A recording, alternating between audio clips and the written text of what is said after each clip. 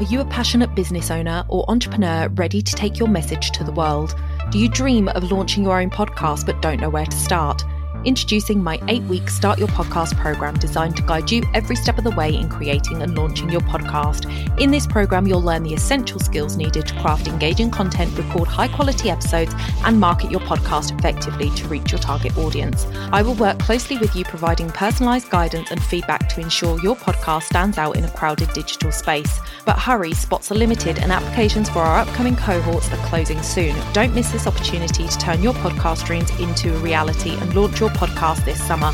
Visit our website, donnaeade.com/apply and apply now to secure your spot in our next cohort.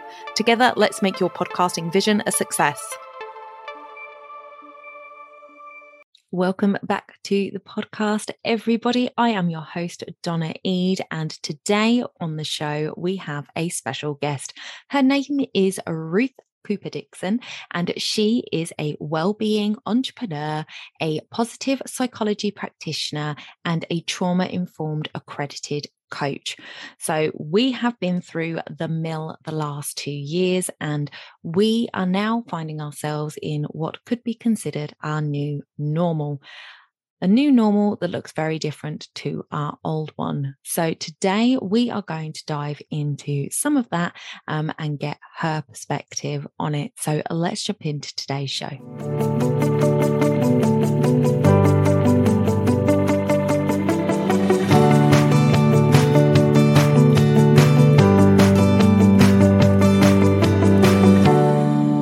Welcome to the podcast, Ruth. I am so excited to have you here. I am always up for learning something new from someone new. So thank you so much for coming on the show today.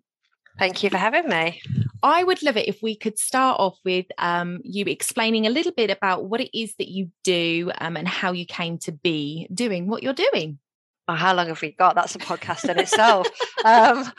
So I'm, as people might have seen on your show notes, I'm a positive psychology practitioner and I own several businesses, wellbeing businesses. So I guess I class myself as a wellbeing entrepreneur. I have my main global mental health and wellbeing consultancy called Champs, and then which is coming up for 7 years old in October. So that's like my big girl.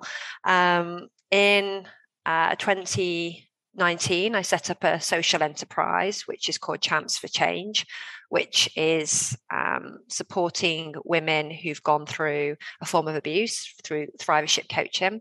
And that was really my wanting to give back to society.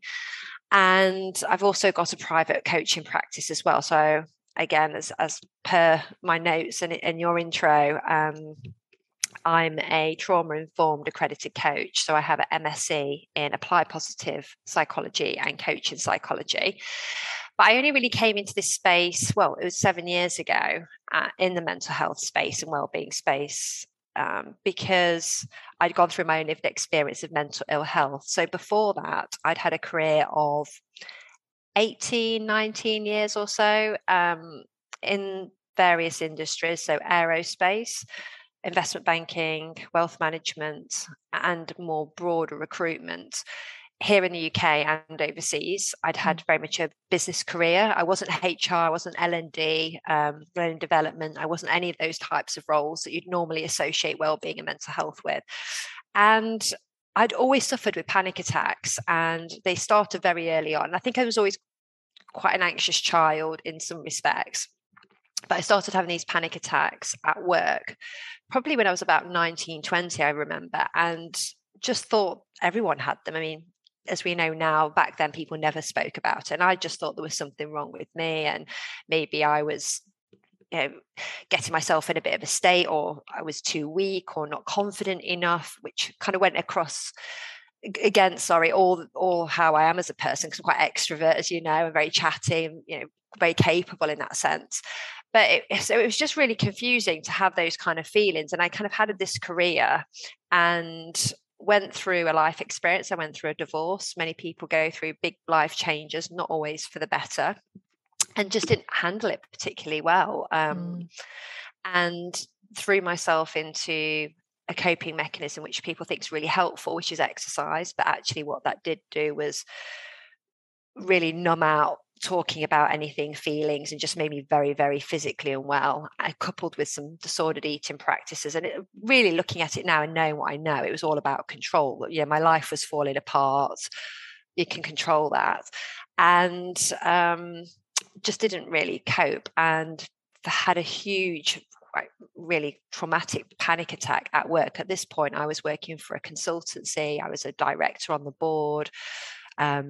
I threw myself into work, which was great for a short period of time because I was smashing goals and everything.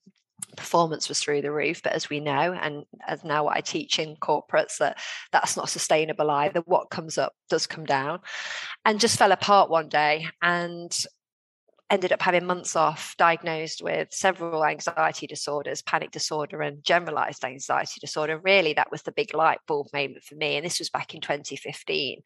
And I was so confused why we weren't talking about this at work. And back then it wasn't a sexy thing to talk about mental health and well-being at work. Wellness was very much the topic, how you exercise or eat healthily, not really mental health and understanding what that was. So yeah, it just made me think, right, I want to do something about this. And off I went and left the corporate world and started my own. It wasn't really even starting my own business. And I thought of myself as a freelancer, as a trainer for hire, if you like. There was always a theme of people in everything that I did in the corporate world. So even when I worked in banking, I was a project manager, but I used to work on HR projects or learning and development projects, or working with the recruitment team looking at, say, onboarding processes. So there was always that theme of people in everything I ever did, but not explicitly from that practice of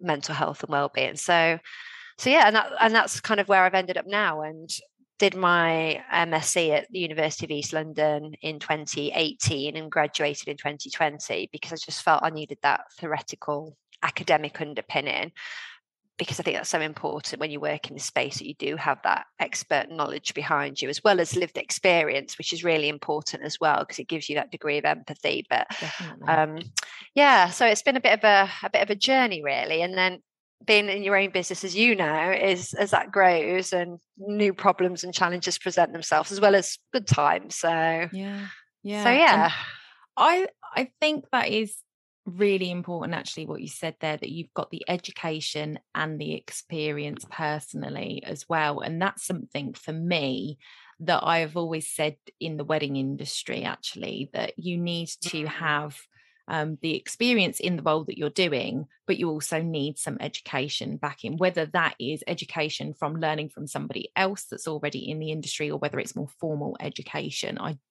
I'm totally a big believer in education. But what I love about the situation you're in is that, like you say, you can really put yourself in somebody else's shoes and say, I've been there, I understand, and you mean it, rather than sometimes when we go to counsellors or things like that, where they've only done college courses and things, and they haven't had to deal with some of the things that are being brought to them. And they, it's like, for me, it's similar to addictions. So I can't wrap my head around how somebody can be addicted to nicotine, because I've never been addicted to nicotine. So I'm just like, I can't, why don't you just stop? I just can't wrap my head around it. And I'm a very empathic person, but I just still can't quite put myself in their shoes, and it frustrates me. And I'm just like, just stop doing it. It's bad for you. It can cause it, there's all of this science that says it's so bad for you. Why can't you just stop? And then something can happen.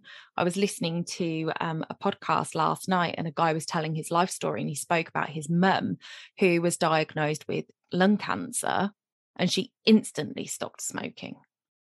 And so from being 2 packs a day for 40 years and not giving up and never thinking about it, maybe she tried it and failed a couple of times, who knows, don't know the ins and outs of it, but something that drastic stopped her dead in her tracks, and she just stopped. And I'm just like, so if you can do that, why can't you just do it any other time? I struggle with it, I really do. So I think when it comes to mental health especially, and I have told everybody on the podcast before that I have been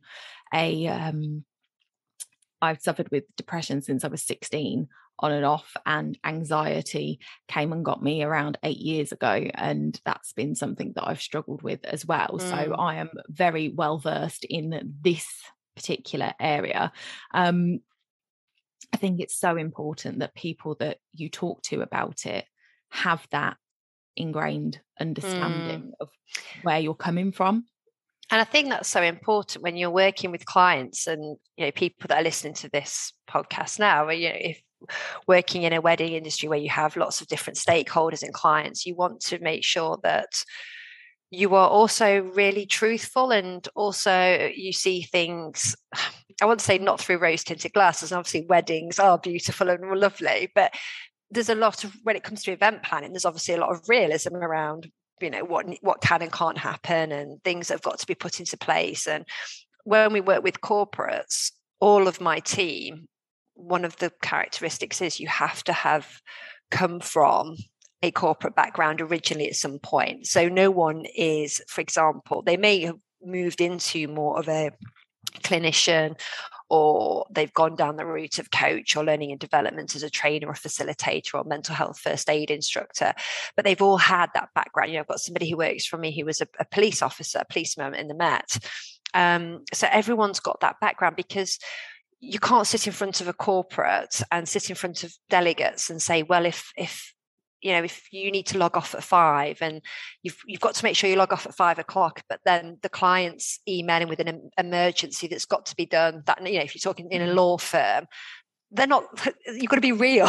Yeah. So, you know, there's a lot of culture stuff there. There's a lot of system, you know, that's why it's much bigger than training and workshops, because a lot of this stuff is about how organizations run, but you've got to be real. Otherwise, people just won't buy into it. And you know, it's also about what you're promising. And, you know, I can say to an organization, well, great, we can run you an hour webinar or a 90-minute webinar, but that's not going to change all your internal problems, you know, or the challenges you're currently facing for an hour. So it's that realist approach as well, I think, is really important. And as a business person, I think what you're committing to and what your values are and standing by those. You know, I've turned business down because people have said, we want all of these, you know, mental health first aiders. And I'm like, great, you know, that's wonderful. What else do you have? What else are you doing currently? And nothing. Okay, well, you can't have all these people who are trained running around trying to support and help others when there's not, the infrastructure's not right, or you haven't got that background or support, or the leadership aren't bought into this, because they'll wonder why you're doing stuff at lunch times, or, you know, like running these types. It's just got to be so much more joined up. And I think, I think of a wedding, I suppose there's so many moving parts in that, there's so many different players that it's quite complicated. You've got to think of that bigger picture as well. Yeah, absolutely. And I wanted to pull on something you said in your introduction there, was that you had this major life-changing situation that affected your mental health, because the last 2 years, I think everybody and his dog has had a life-changing experience, and we are now in what we would call our new normal, and that new normal isn't what the old normal used to be. You know, so even for somebody who works at home like me, and I'll use myself as an example. I mean, I wasn't working from home at the beginning of the pandemic, but I have worked from home before. So if you've worked from home in your business, and then all of a sudden your family members landed in your lap in March 2020 and you weren't allowed to leave your homes, and we've now come out the other side of it pretty much, and some people have still got their family in there. Like me. So it's different, and it's something that we have to navigate. And we're now suddenly like where we've had 2 years of turmoil. So it didn't affect us so much having them round, because nothing was normal. And now it's like, well, now I've got to do my work, and I've got to record my podcast, and I've got to do this, and I've got to go here, and I'm working from home as I was pre-pandemic. Then you've got your partner going, oh, are we doing lunch together today? And like during the pandemic, that was fine. But hey, now I'm running my business again and I need to be doing stuff. So there's like I say, a new normal that has come. And we're still suffering the effects of the pandemic. You know, there is so many people who lost people during the pandemic, whether that be external family members or people that did live with them. And they're now having to sort of be thrown back into the normal when things aren't as they were. And I think there is a lot of wishing that we could go back to sort of December 2019 and just like relive that, you know, blissfully unaware normality. And I think it will affect a lot of people's mental health. And now that we are back working and the wedding industry is back up and we're about to go for our first full season since the pandemic hit, we're kind of pushing all of that to the back of our heads because we need to be focused on work. So I wondered if you could kind of give us an idea of how we might navigate this new normal and look after our mental health while still running our businesses. It's such a tricky one because our brains love routine. So, you know, if you, like you said, like as soon as everything happened in 2020, we adjusted. And then for a good year or so, that was then the normal, right? We adjusted to that. We got used to that little. So that became a new routine. I think what's so disruptive now is because we're not all how we were pre-pandemic, which was we'd go out and about and do whatever. For work and be out in offices and, you know, be in the place of work, whatever that is. And we're not working solely from home. And there's this, obviously, this talk about, you know, hybrid working or, you know, a mix up really. And I think what I find when I'm talking to people is they really struggle with, sometimes there's so much choice. It's like, well, I could work from home today, or I could go to an event space or a co-work space and work from there. I could go into my office. Like there's actually a lot of choice in some ways, or there's no routine. So before you get up, get out the door, done, come home, and it's like, oh, well, I could be working from home or I could be, you know, all over the place. So I think it's trying to, first of all, let go of what you can't control. So, you know, if your diary does look that it gets a bit haphazard, or, you know, you're going to have upcoming periods of where it could be a lack of routine in terms of work, and especially for, as you said, for those people who are approaching the season and it's upcoming, and it could be, you know, long days out or in and out, like just not a consistent, you know, every single day is the same, is to think about, first of all, self-care. So if you're somebody who really loves to, you know, exercise is important for you. So if you're somebody who really loves to go for a walk or a run, or the gym is important to you, whatever those things are, if you're out all day, what does that look like? Can you get up a little bit earlier, maybe just do 5 minutes of stretching? So in your mind, you feel like you've done something. Okay, it may not be that half an hour walk. You've done something. You know, I think there's a way around just adjusting things slightly so that on the days when things are going to be very hectic, we've got whatever our self-care boosts are, we're practicing them. There's a big part about behavioral activation, as it's called. So when we have been out and about a lot, so if someone is at a wedding all day, or they're running around seeing clients all day, you get home, you sit down on the couch and you think, you know, the brain goes, I really want comfort. I think watching 3 or 4 episodes of Last Kingdom on Netflix. Other shows are available. With a tub of Ben and Jerry's. Yes. That would be preferable. That could, you know, is that something I need to do right now? Or again, am I better off? It's going to be a pain, but I'll get up, walk the dog for half an hour, 20 minutes around the block, come back and actually might feel a bit better and still watch an episode, but I feel like I've done something. Or sometimes the Netflix is the most important because we need that bit of low level numbing the brain. I don't want to really think about it. I just need to decompress. All of these things are good in moderation, right? There's nothing wrong with that. The same way as I've said in my intro, you know, if you're then out for 3 hours exercising, that's also a bit of a problem. So, or potentially a problem, depending on why you're training that hard.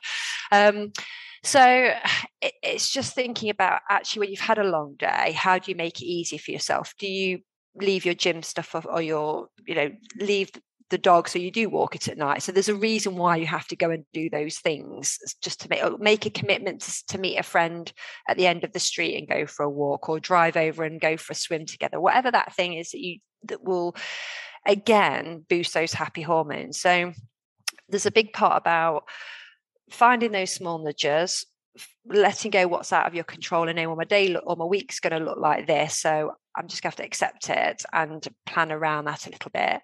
Knowing when you've got to push yourself, because the brain loves to be safe and secure and not have to stress and not be out of its comfort zone, and that's why the couch is so inviting. And then there's also a part of it about just having a bit more self-compassion and kindness. And when things are out of your control, or you do mess up, or you do have an argument with your other half because they have invaded your space, or you haven't got time, they plan to have lunch with you and then they've gone in a meeting or whatever it might be, it's just remembering just to take a bit of that pause and a bit of that breath and just have a moment. Because I think we're quite quick to beat ourselves up. And as we know, this morning I missed my train on the way in for various reasons, and just did sit for a minute after I had a little mini cry, which I think was something I needed to do. I think that's been building actually for the last week and a half. And then I was like, and I was about to start to kick in that inner critic of, oh, you're such an idiot, and why weren't you not hit the train station early, and you've been doing this work, and all those kind of thoughts. And I just thought, Ruth, it's not the worst thing. You'll get to London, it's fine. Get your laptop out, do what you can do now. And the train came half an hour later on it, fine. So I think sometimes we're just too hard on ourselves as well. And we can all wish for things how they were before. I mean, this isn't relation obviously to someone who's gone through losing somebody, of course, but in terms of the life that we had, things have changed. And unfortunately, things aren't going to go back in the box. So this is how we are. And I think but still being kind to ourselves, because I think people are still carrying a lot of anxiety, a lot of grief for health. Grief doesn't always have to be losing someone as well. I mean, grief can be the loss of what we've had and that experience. There's a lot that we've all been through, and I think that's what you said at the start was really important, that it doesn't matter whether someone's had a mental health condition before or not. We've all been through on some level it was called a collective trauma, because everyone was in that same boat, and we've all rode that boat slightly different with what's happened. And we can't we can look at everybody else's lives and think, well, you might have had it better than me, or I definitely didn't have it as bad as you, but we can never understand what someone's truly been through. And I think that's something we've always got to be mindful of. And I think we're still going to feel the hangover of this for some time. I think it's impacted us in a way yet we just really can't even fathom. And I think work, which is such a big part of our lives, workplaces are really understanding how this kind of is going to be impacted going forwards. I think that, and what you said there was so true, and something that I want to sort of touch on there is that acceptance of how you're feeling is okay. Because I think a lot of times when people, especially when it comes to mental health, because what we have to remember with your mental health, it doesn't necessarily, it's not rational. I get anxious about being in the supermarket, when there's a crowd, and I'm just like, but there's no reason for it. I haven't got any trauma related to that. It's just a situation that makes me anxious. And that's, something I have to accept and then learn to deal with. But a lot of the times, I think what we find is that people will totally start criticizing themselves. So not only are we feeling bad, like I'm using myself as an example, oh my God, I can't go in that supermarket, there's too many people there. But on top of that, I then go, but you're being ridiculous. Everybody else can manage to walk around a supermarket. What's wrong with you? Do you know what I mean? And then other people will say, like, taking it from other things, I'm feeling really sad and low, and I'm struggling to get out of bed in the morning. And then somebody goes, oh gosh, people have got it so much worse than you, love. Which just invalidates how you're feeling. And it doesn't matter it does not matter what anybody else has gone through. This is about how you process what you've been through. And that is valid. So, you know, I remember when I was little, you know, being upset about something, or, you know, moaning because I couldn't have another biscuit or whatever it was. And my mum going, gosh, there's starving children in India, Donna. You know, there's starving children in Africa, you know, all of this kind of stuff. And I would just be like, oh, so invalidating your feelings, and you grow up with it, it then becomes this bigger thing. And when it comes to our mental health, it's a real bad situation for us to be in. So, you know, that acceptance, that self-care is so, so important and so valid. So I appreciate you bringing that up, because I think a lot of us beat ourselves up a lot. We wouldn't talk to a friend that way. You know, I always say self-compassion is about treating ourselves with that kindness, and you wouldn't turn around to a friend, I'm sure, or, you know, your daughter or someone in your family and say, oh, you know, there's hardly anyone in that supermarket. Don't be silly. Get it. You know, you wouldn't have that conversation with somebody. And no. we forget that. We forget how we talk to ourselves, and we look at people who've sadly taken their lives. We hear more about people in the public eye that do that, and you think, again, on the outside, they have everything. They have a beautiful life. They have a successful career. They have fame. They have money. You know, Kate Spade and people. Yeah, you just think, actually, no one can understand. And I think it's so important to remember that, yes, you might think there's always people worse off, but actually your feelings are your truth, and that doesn't mean that they're any less valid, or however you're feeling is, you know, it's your frame of reference, it's your perception of reality. So yeah, totally. Okay, Ruth, so all of that is kind of a little bit of a downer. It's a bit of a looking at the negatives of what the last couple of years have done to us, but we really have to sort of turn the other cheek, and look at the ways that we can make positives and turn things around, so we're not focusing so heavily on the negative. I think a lot of the times when we are depressed, when we're anxious, our go-to is to look at the negatives and sort of dwell on them a little bit. I know I dwell on them far too much. So if we are looking at changing our perception of our situation, looking at trying to be more positive, I thought we should look at what is positive psychology in the first place, and then we'll look at it in regard to our business. So a lot of people won't have heard that. It's like psychology, isn't it? What do you mean positive psychology? Can you explain a little bit about what positive psychology is? Yeah, so positive psychology came about a couple of decades ago now, when the grandfather, if you like, of positive psychology, Dr. Marty Seligman, who was the president of the American Psychological Association at the time, was talking to colleagues about the fact that with psychology, we've always looked at it from a pathology, that there's something always wrong with people, that we always need to fix people, that it's always about mental ill health. And when I actually even started in this space 7 years ago, when I used to deliver mental health first aid training, if you ask people what the term mental health meant to them then, it was very much, they'd say anxiety, depression, you know, suicide, feeling unwell. Now, if I ask that question, I get a much more holistic response. You know, it's about balancing emotions. It's about how you feel. It's about how you cope. It's about how forward thinking you are.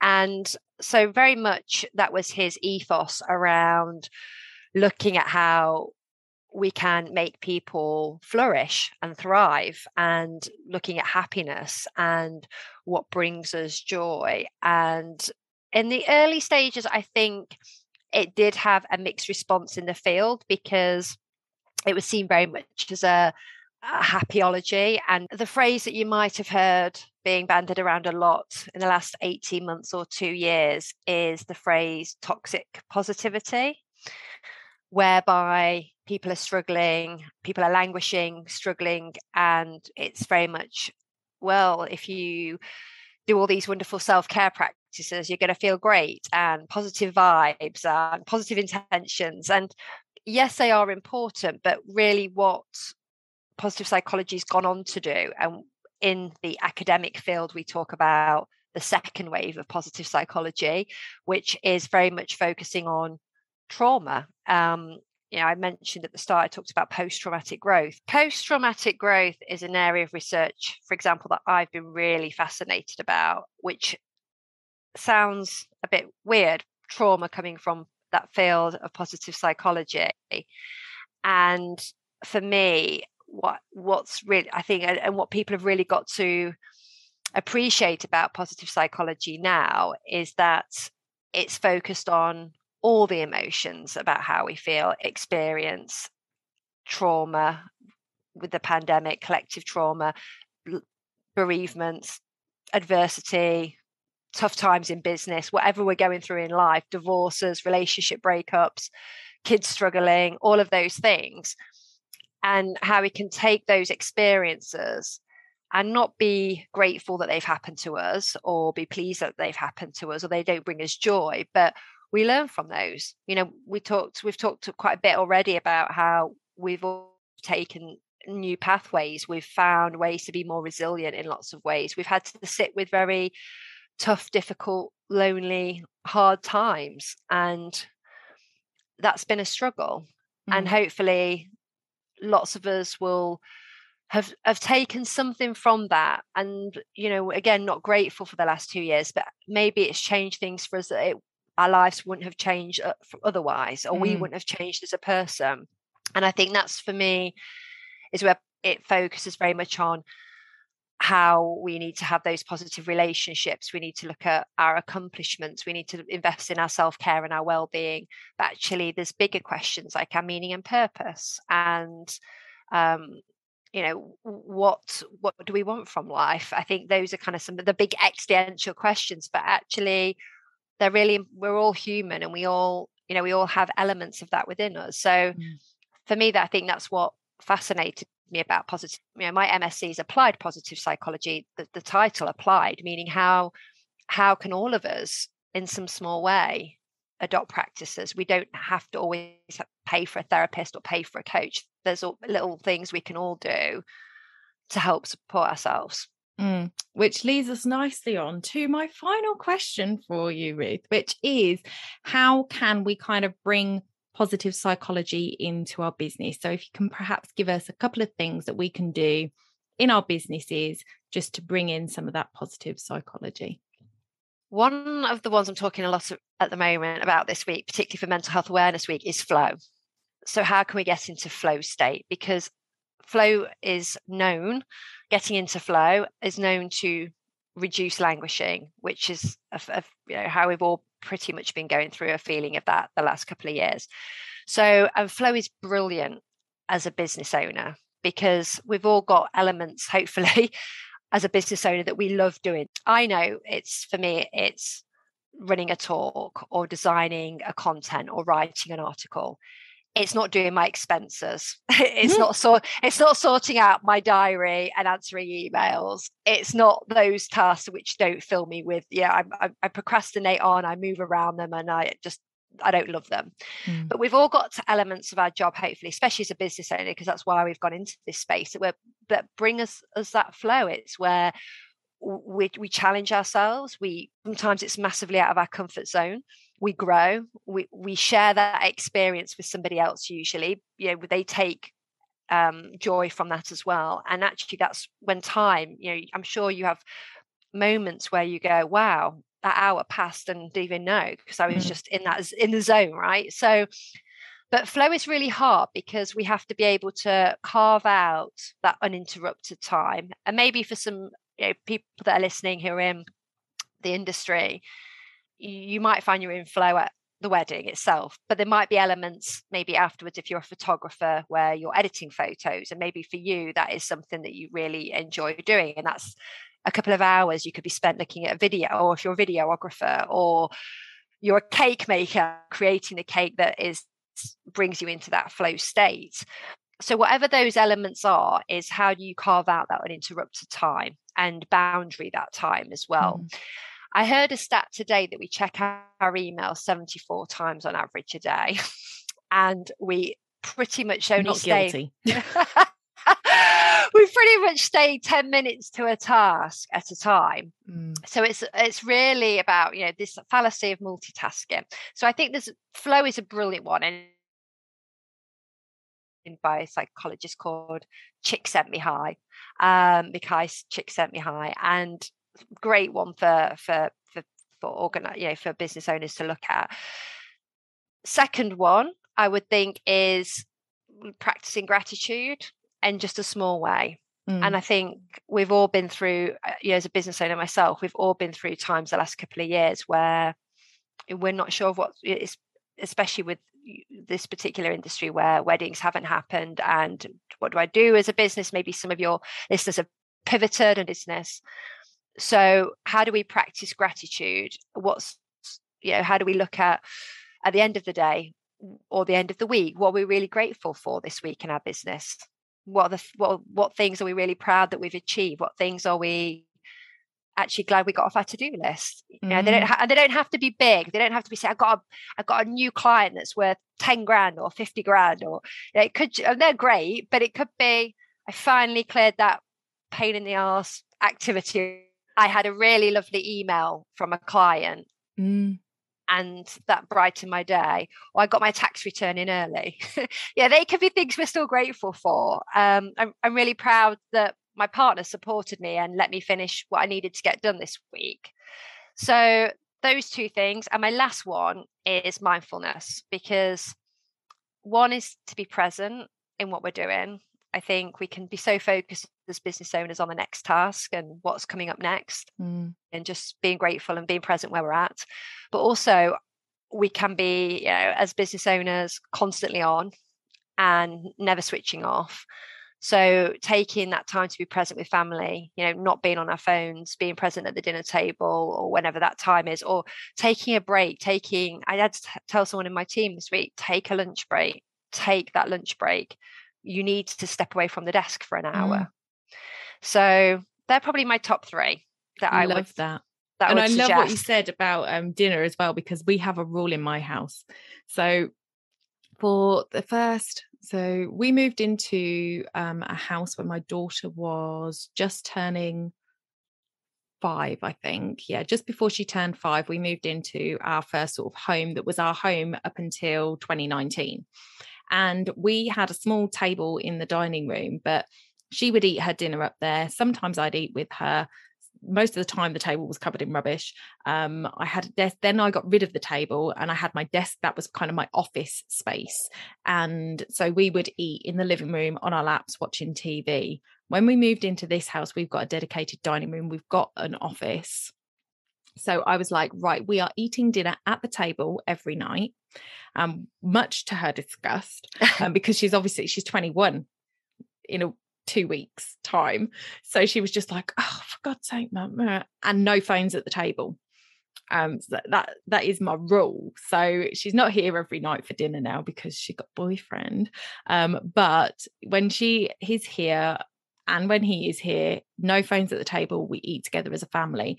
And that to me is so important, that we just have that time, because my daughter comes from a generation that I think is suffering majorly with their mental health. And so any moments that I can take that are just like step away from the phone, let's have a conversation as a family, let's just have some family time, I think is really important for her, even if she doesn't realize it.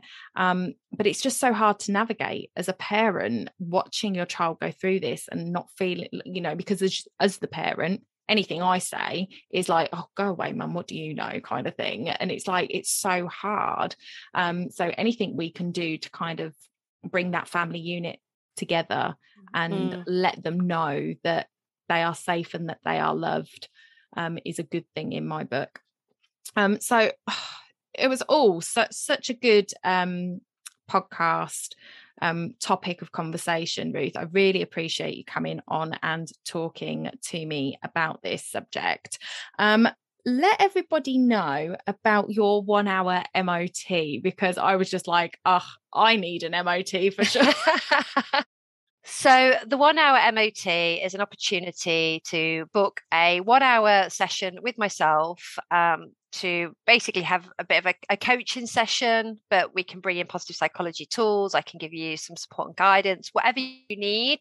So whether that is work focused, whether that's life focused, it's an opportunity to spend an hour with me, non-judgmental, listening space. I can hold that space for whatever you need, and we can run through a series of different aspects in terms of what your focus is. And if you've got some goals that you're looking to achieve, we can kickstart those. Same way with your car. We'll do a run through, and then I'll give you some guidance about how to take that forwards. And yeah, it's just an opportunity to have that check-in.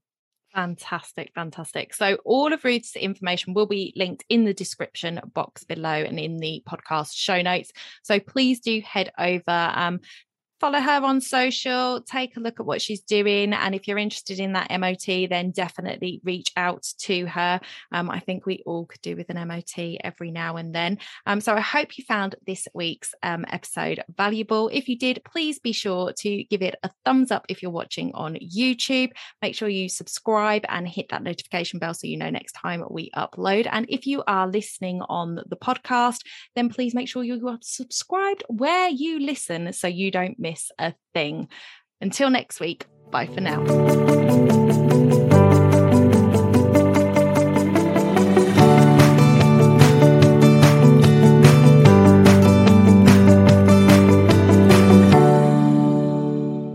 Don't forget to hit those stars and leave a review of the podcast where you listen if you found value in what you heard today. It's a free way you can help the podcast reach more people just like you.